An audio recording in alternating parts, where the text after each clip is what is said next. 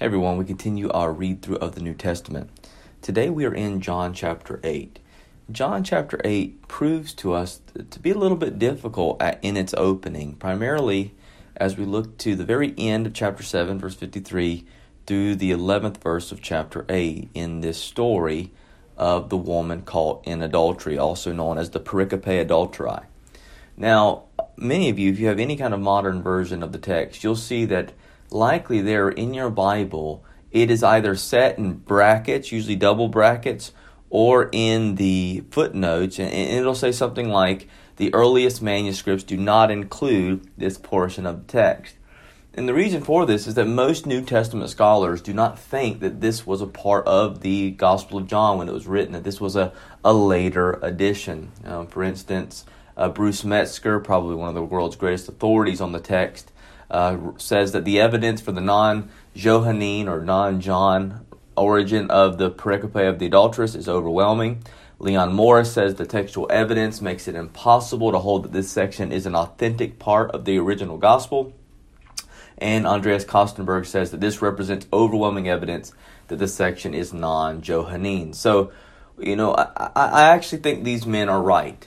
And this gives us a chance to spend a little time in our discussion day, in our overview of the chapter as we read through, to do something called textual criticism, right? And it's important to us. And so I'm going to spend some time giving some reasons that these scholars give for why they believe that the woman caught in adultery was not an original part of John's gospel. And then we'll give some general thoughts about the science of textual criticism that helps us make sense of those arguments. So the first is that the evidence goes something like this, right? The story is missing from every Greek manuscript of John before the 5th century. Secondly, all the earliest church fathers omit this passage when commenting on John and go directly from John 7:52 to John 8:12. And so that all of the church fathers that have commented on the Gospel of John remarkably don't mention this at all. In fact, the text flows very nicely from verse 52 of chapter 7 to John 8:12, right? And so this almost seems like this was just a total addition that just pops in there almost out of nowhere. Fourthly, there is not a single Eastern church father that cites the passage before the 10th century when dealing with this gospel. And when the story starts to appear in manuscript copies of the Gospel of John, it actually shows up in 3 different places. After John chapter 7 verse 36, after John chapter 7 verse 44, and again after John chapter 21 verse 25. And in one manuscript of Luke, it shows up. So this thing is kind of bounced around all over the place. And its style and vocabulary is more unlike the rest of John's gospel than any other paragraph in the gospel account. Now, saying all that assumes a lot of facts that many of us just don't have at our fingertips, but this is a very important reality of what the scholarship is doing as they actively work through the ancient languages and provide and do the work of textual criticism. Now, the New Testament that we know was originally written in Greek, and the first printed Greek New Testament that came off the printing press was published by Erasmus in 1516. And it turned the world upside down. I think a really good glimpse of that period would be to read David Daniels' biography of William Tyndale. So for 1,500 years, the manuscripts of the biblical books were passed down to us through handwritten copies. And this is how we have access to the actual words that the New Testament writers wrote with their very hands. None of those first original manuscripts is known to exist, which is probably just as well, since we would probably turn them into idols and charge money for people to come worship and look at them. So the books of the New Testament were preserved for us by faithful, hard-working copyists. And some of these copies were in script called uncials, referring to the manuscripts with all capital Greek letters, and others were in a script called minuscule, which were smaller manuscripts with small Greek letters. A smaller number were called papyri because they are very early and written on special paper, like the material made from the papyrus plant that was prevalent in the Nile Delta. And then one last group of manuscripts is the lectionaries, which were collections of text for reading in public worshiping. Now, this is why this is all amazing, right? The abundance of these manuscripts of the New Testament, or parts of the New Testament, as compared to the number of manuscripts for all the other ancient works, is simply staggering. There are 10 existing manuscripts of Julius Caesar's Gallic Wars, composed between 58 and 50 BC. There are 20 manuscripts of Livy's Roman history, written roughly during the time when Jesus was alive. Only 2 manuscripts exist for Tacitus' Histories and the Annals, which were composed around AD 100, one from the 9th and one from the 11th century. And there are only 8 manuscripts of the history of Thucydides, who lived 460 to 400 BC. Now, compare those numbers with the manuscripts and partial manuscripts for the New Testament. These numbers are from the Institute for New Testament Textual Research in Münster, Germany, which is the most authoritative collection of such data in the world. There are 322 uncial texts, 2,907 minuscule texts, 2,444 lectionary portions, and 127 papyri for a total of 5,801 manuscripts. These are all handwritten copies of the New Testament or parts of the New Testament preserved in libraries around the world and now captured electronically. There is no other ancient book that comes close to this kind of wealth of diverse preservation. And what that wealth does is it creates problems and solutions at the same time. These copies do not all agree on what the wording was in the original manuscripts. So the more manuscripts you have, the more variations you will find. And on the other hand, the more manuscripts you have, the more control you have over which readings are the original ones. The more manuscripts you have, the more variations you find, and yet the more they tend to be self-correcting. For example, if you had only 2 ancient manuscripts of the Gospel of John, one had the story of the woman taken in adultery and the other doesn't, it would be very hard to choose which one was right. But if you had 100 manuscripts of John, even though you may find more variations, you will be able to tell by the number and age and geographical diversity of the manuscripts whether the story was originally there or not. And this is what the science of textual criticism has done with hundreds of variations in the manuscripts. I like the way the F.F. Bruce puts it. He says, it's the great number of manuscripts. If the great number of manuscripts increases the number of scribal errors, it increases proportionately the means of correcting such errors, so that the margin of doubt left in the process of recovering the exact original wording is in truth remarkably small. But what is most significant for the reliability and authority of the New Testament is that the variations that textual critics are unsure of are not the kind that would change any Christian doctrine. For example, in our passage from John 7:53-11, no truth that this gospel teaches is changed by omitting the story. Bruce says that the variant readings about which any doubt remains among textual critics of the New Testament affects no material question of historic fact of the Christian faith and practice. Nothing on this score has changed in the last generation. No matter who tries to attack Scripture, Bart Ehrman and so many others, nevertheless, none of these variations that have been found and shown do anything to undermine the consistent teaching of the text. This is so important for us because the textual criticism is not something that should scare us or cause to undermine the authority of the text, but actually supports it. It greatly supports the reality that when we come to the Scriptures, we can look at them with full confidence, knowing with absolute transparency what was there and what likely was not. And this is so, so important. So what should we do with this, right? What do we do with this story? Now, both Don Carson and Bruce Metzger, those scholars who don't think this was original to the text, actually believe that this story probably really happened. In other words, they think that this was a real event from Jesus' life and a story which circulated regarding Jesus within the oral tradition of the church.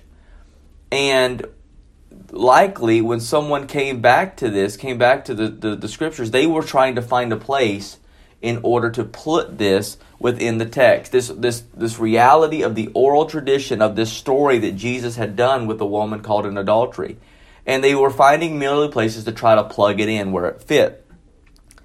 Nevertheless, I think that very much about this story, regardless of whether or not it was original to the text or not, is not in any way shocking to what we would find Jesus doing. So let's read it and then just make a few comments on it. They went each to his own house, but Jesus went to the Mount of Olives. Early in the morning he came again to the temple. All the people came to him, and he sat down and taught them. The scribes and the Pharisees brought a woman who had been caught in adultery, and placing her in the midst, they said to him, Teacher, this woman has been caught in the act of adultery. How? Now in the law of Moses commanded us to stone such a woman. So what do you say? This they said to test him, that they might have some charge to bring against him. Jesus bent down and wrote his finger on the ground, and as they continued to ask him, he stood up and said to them, Let him who is without sin among you be the first to throw a stone at her. And once more he bent down and wrote on the ground. But when they heard it, they went away one by one, beginning with the older ones, and Jesus was left alone with the woman standing before him. Jesus stood up and said to her, Woman, where are they? Has no one condemned you? She said, No one, Lord. And Jesus said, Well, neither do I condemn you. Go, and from now on, sin no more. The most remarkable point in this story is that Jesus exalts himself above the law of Moses, changes its appointed punishment, and reestablishes righteousness on the foundation of grace. I don't doubt that this is why the story was preserved. It's an amazing story. And let me show you where I think that lesson comes from, and is echoed throughout the rest of the New Testament. The woman that is caught in adultery is brought to Jesus. In verses 4 and 5, the scribes and Pharisees put Jesus to the test. Now, we've seen this before, right? This has been happening throughout it. There is a clear ring of truth of these Pharisees trying to put Jesus to the test. So that I'm not shocked at all if this indeed was the case. And they say, Teacher, this woman's been caught in the act of adultery, and the law of Moses commanded us to stone such a woman, so what do you say? Now, this is a blatant test to see if Jesus will contradict the law. Now, the law said if a man is found lying with the wife of another woman, or wife of another man, both of them shall die. That's Deuteronomy 22. Now, there is already something fishy going on here, that the woman has been brought forward. There is no such thing as adultery where only one party is guilty. But there she is, and no man. So how committed are these scribes and Pharisees really to the law? Or is the law merely a pretext for the prejudice against Jesus? Verse 6 makes explicit what their motives were. And so we don't expect a great deal of justice. This they said to test him, that they might have some charge to bring against him. In other words, they're using her. They're using her, and they're using the law to get rid of who they see as the troublemaker. So in verse 7, Jesus says, Let him who is without sin among you be the first to throw a stone at her. Now, of course, that won't work as a basis for social justice. No criminals would be brought to justice if judges had to be sinless. That's why I said Jesus is going to reestablish righteousness. He's going to do it on the foundation of grace. For now, there is zero grace, zero humility, zero compassion, which means there's zero law keeping. Throughout the Gospels, we see Jesus standing against the Pharisees' view of the law and saying, in effect, go and learn actually what it means. I desire mercy and not sacrifice. Or if on the Sabbath a man receives circumcision so that the law of Moses may not be broken, or you are angry with me because on the Sabbath I made a man's whole body well. In other words, the law is fulfilled in one word. Love your neighbor as you love yourself, Galatians 5, right? So Jesus forced them to expose their own misuse of the law. They all walked away. The point is not that judges and executioners must be sinless. The point is that righteousness and justice should be founded on a gracious spirit. And if it's not, what you get is the heartless hypocrisy of the Pharisees. And that's the point throughout the Gospels, not just here. When they are all gone, Jesus ends the story, saying, Woman, neither do I condemn you. Go, and from now on sin no more. Not, neither do I condemn you, so it doesn't matter if you live any way you want or if you go commit adultery. Rather, I am reestablishing righteousness in your life. And for the Pharisees, if they will have it, on the basis of an experience of grace, don't commit adultery anymore. Not mainly because you fear stoning, but because you have met God and you've been rescued by His grace, saved by grace. In other words, what Jesus is saying is that transformed lives begin with an act of grace on the part of God. When God extends grace, it should lead to an act of transformed life that is met by holiness and righteousness. Sin no more. And whether or not this story was true to the text, the themes and the message of this story are indeed reflected throughout the New Testament in absolutely clear and authoritative sections. So I believe that this story happened. I believe it was part of the oral tradition. I don't believe it was meant to be here in this part. I think it was later added. Nevertheless, I think the truths that permeate in it are clearly articulated by the authority of the whole testimony of Scripture, and as such, we should hold them fast. That because we have been met by an act of grace by God, we should believe of Him and sin no more. Live a life of holiness and righteousness in light of the grace we've received by Him. Let's quickly read through the rest of the chapter. Again, Jesus spoke to them, saying, I am the light of the world. Whoever follows me will not walk in darkness, but will have the light. So the Pharisees said to him, You are bearing witness about yourself. Your testimony is not true. And Jesus answered, Even if I do bear witness about myself, my testimony is true. For I know where I came from and where I am going, but you do not know where I came from or where I am going. You judge according to the flesh. I judge no one. Yet even if I do judge, my judgment is true. For it is not I alone who judge, but I and the Father who sent me. In your law it is written that the testimony of two men is true. I am the one who bears witness about myself, and the Father who sent me bears witness about me. They said to him, therefore, Where is your Father? Jesus answered, You know neither me nor my Father. If you knew me, you would know my Father also. These words he spoke in the treasury as he taught in the temple. But no one arrested him, because his hour had not yet come. So he said to them, I am going away, and you will seek me, and you will die in your sin. Where I am going, you cannot come. So the Jews said, Will he kill himself, since he says, Where am I going? You cannot come. He said to them, You are from below, and I am from above. You are of this world. I am not of this world. I told you that you would die in your sins, for unless you believe that I am He, you will die in your sins. So they said to him, Who are you? And Jesus said to them, Just what I have been telling you from the beginning. I have much to say about you, and much to judge, but He who sent me is true, and I declare to the world what I have heard from Him. They did not understand that He had been speaking to them about the Father. So Jesus said to them, When you have lifted up the Son of Man, then you will know that I am He, and that I do nothing on my own authority, but speak just as the Father taught me. And He who sent me is with me. He has not left me alone, for I always do the things that are pleasing to Him. As He was saying these things, many believed in Him. Okay. So Jesus here is teaching on the reality that He is the light of the world. And in Jesus' times, candles were used as a part of the celebration of the Feast of Booths. And during this feast, the rock that provided water in the wilderness and the pillar of fire that provided light and guidance were being remembered. The rock pointed to Jesus, and He also is the light to which the pillar of fire as a type pointed. And since God is light, Jesus' words amount to a claim of deity again. Once this I am points back to Exodus 3:14. Right? So He begins to lay out to them, and with the Pharisees going back and forth, the reality that they have constantly misunderstood His testimony, but that His testimony is true because it has come from His Father. Since Father is His witness, Christ's testimony is legally acceptable. In any case, one who has the witness of God needs nothing more. Now, the Pharisees misunderstood Jesus' claims as a reference to His physical father. They think He's talking about Joseph here. And they may have been eager to challenge Him as a child born out of wedlock. And so in speaking of His Father, however, Jesus was not talking about Joseph, but about God. And knowledge of the Father can only come through the Son. That's so clear from the Gospel of John. That in order to know the Father, you must know the Son. And apart from the Son, you cannot know the Father or His will in any way. And the only way, Jesus says here, right? Jesus, after speaking of His death and resurrection, makes it clear that there are only two destinies of humanity.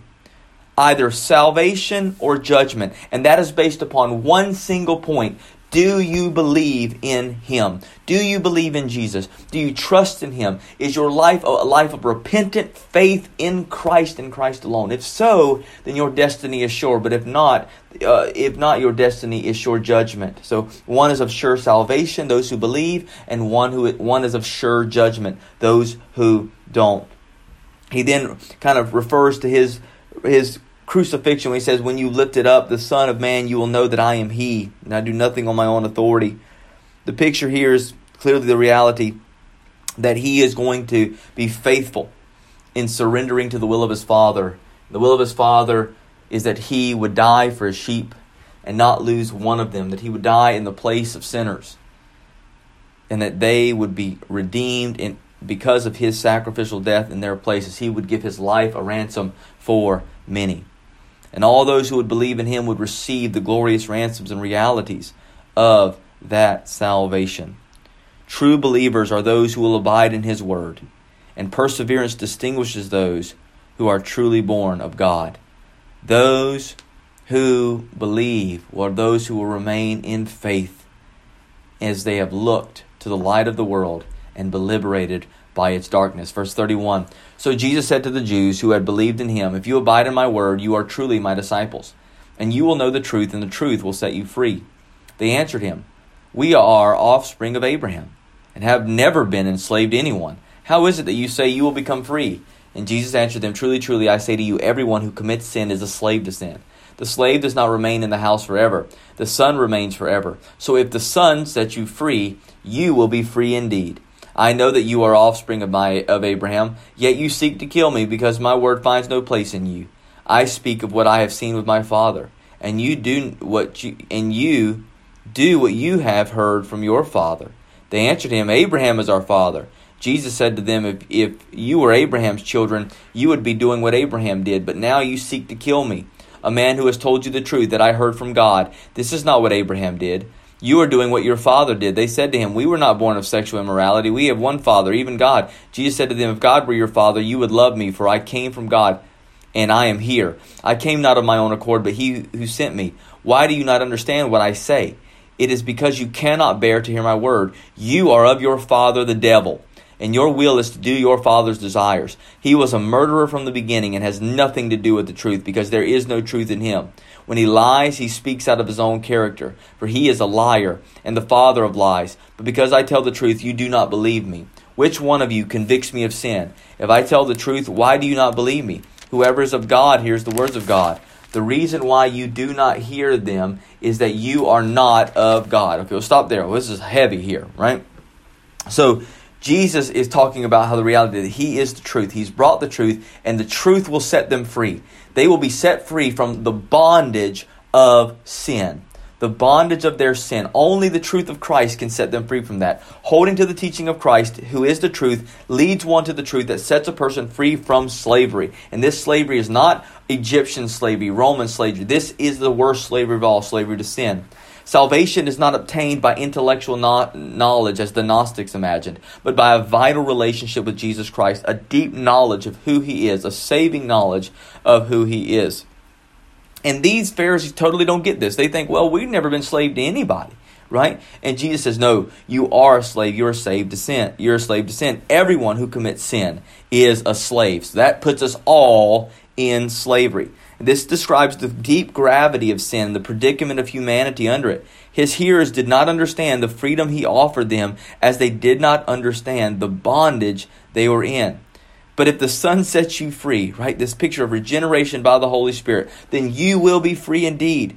Jesus is not speaking of political freedom or merely freedom by which we are relieved from physical bondage. True freedom is the freedom to serve and worship God, to fulfill the purpose of those specially created in God's image. And sin deprives us of this fulfillment, because sin clouds our mind, degrades our feelings, and enslaves our will. This is what is called total depravity. And its only remedy is the grace of God and spiritual rebirth found in Jesus Christ. Once again, Jesus goes and pulls out their Abrahamic offspring. He knows that they are physical offspring, but here He's talking about spiritual fatherhood. He says, you're not of your father Abraham, because if you were, you would do what Abraham did. But Abraham believed the word of God, and yet they do not. The word of God is literally right there before them, walking incarnate. God Himself in the flesh amongst them, and they reject Him and seek to kill Him. Right? See, I think when they said here that we were not born of sexual immorality, we have one Father, even God, I think that was a bit of a slight at Jesus. I think they were accusing Him of having a legitimate birth Himself. But Jesus makes very clear here, and I think this is where He comes back with the harshness of His words. You are of your father, the devil.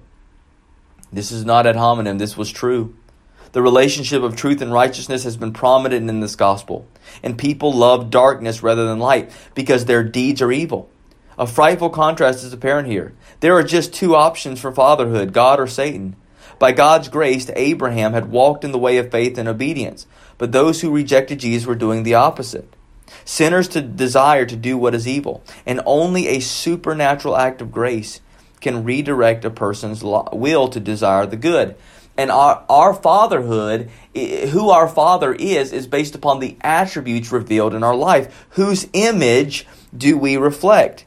They seek to kill him. And what is their father, the devil? He is a murderer and a liar from the beginning. Among all the sins that could be mentioned as a characteristic of Satan, murder and lying are singled out. Lying because it is direct opposition of the truth, which they are rejecting right now, and murder because they desire to kill Jesus. Satan contrasts sharply with Jesus, who is the truth and the life, and he is a murderer and a liar. Right? And so he says, hey, which one are you going to convict me of sin?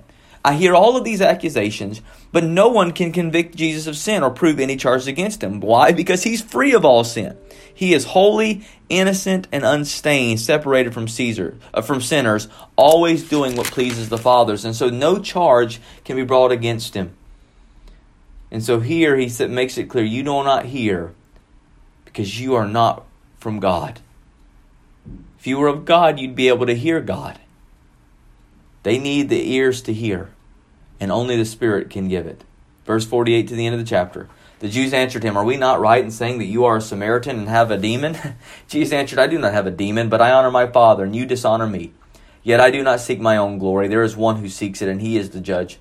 Truly, truly, I say to you, if anyone keeps my word, he will never see death. The Jews said to him, now, we know that you have a demon. Abraham died, as did the prophets, yet you say, if anyone keeps my word, he will never taste death. Are you greater than our father Abraham, who died, and the prophets died? Who do you make yourself out to be? And Jesus answered, if I glorify myself, my glory is nothing. It is my Father who glorifies me, of whom you say he is our God. But you have not known him. I know him. And if I were to say that I do not know him, I would be a liar like you. But I do know him, and I keep his word. Your father Abraham rejoiced that he would see my day. He saw it and was glad. So the Jews said to him, you are not yet 50 years old, and have you seen Abraham? Jesus said to them, truly, truly, I say to you, before Abraham was, I am. So they picked up stones to throw at him. But Jesus hid himself and went out of the temple. Wow. The word of the Lord. Praise be to God.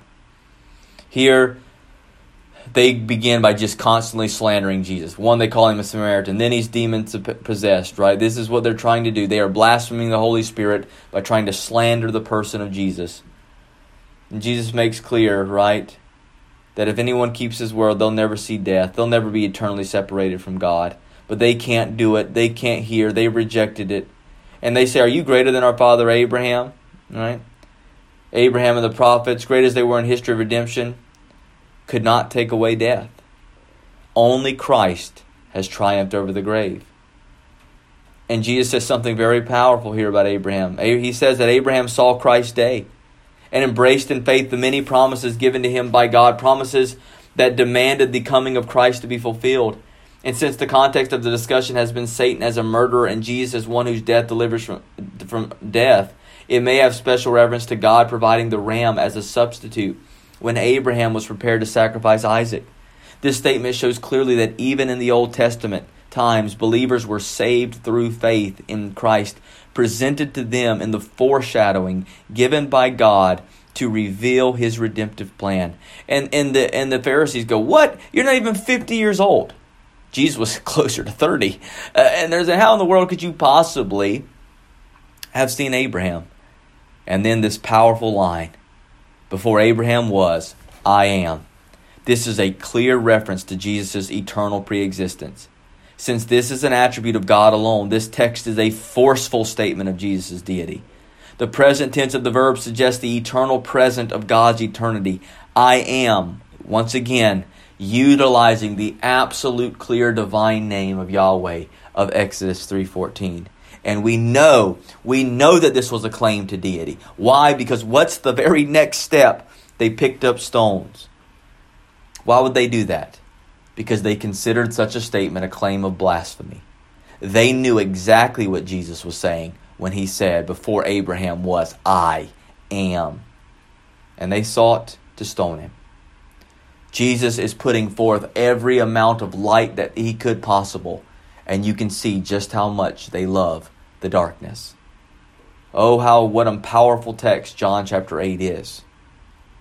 And it reminds us of one very important thing. Apart from the grace of God, we could not see him. We could not know him. We could not love him. We could not be transformed to live for Him. So praise be to God for His amazing grace to reveal to us His perfect, eternal Son. God bless.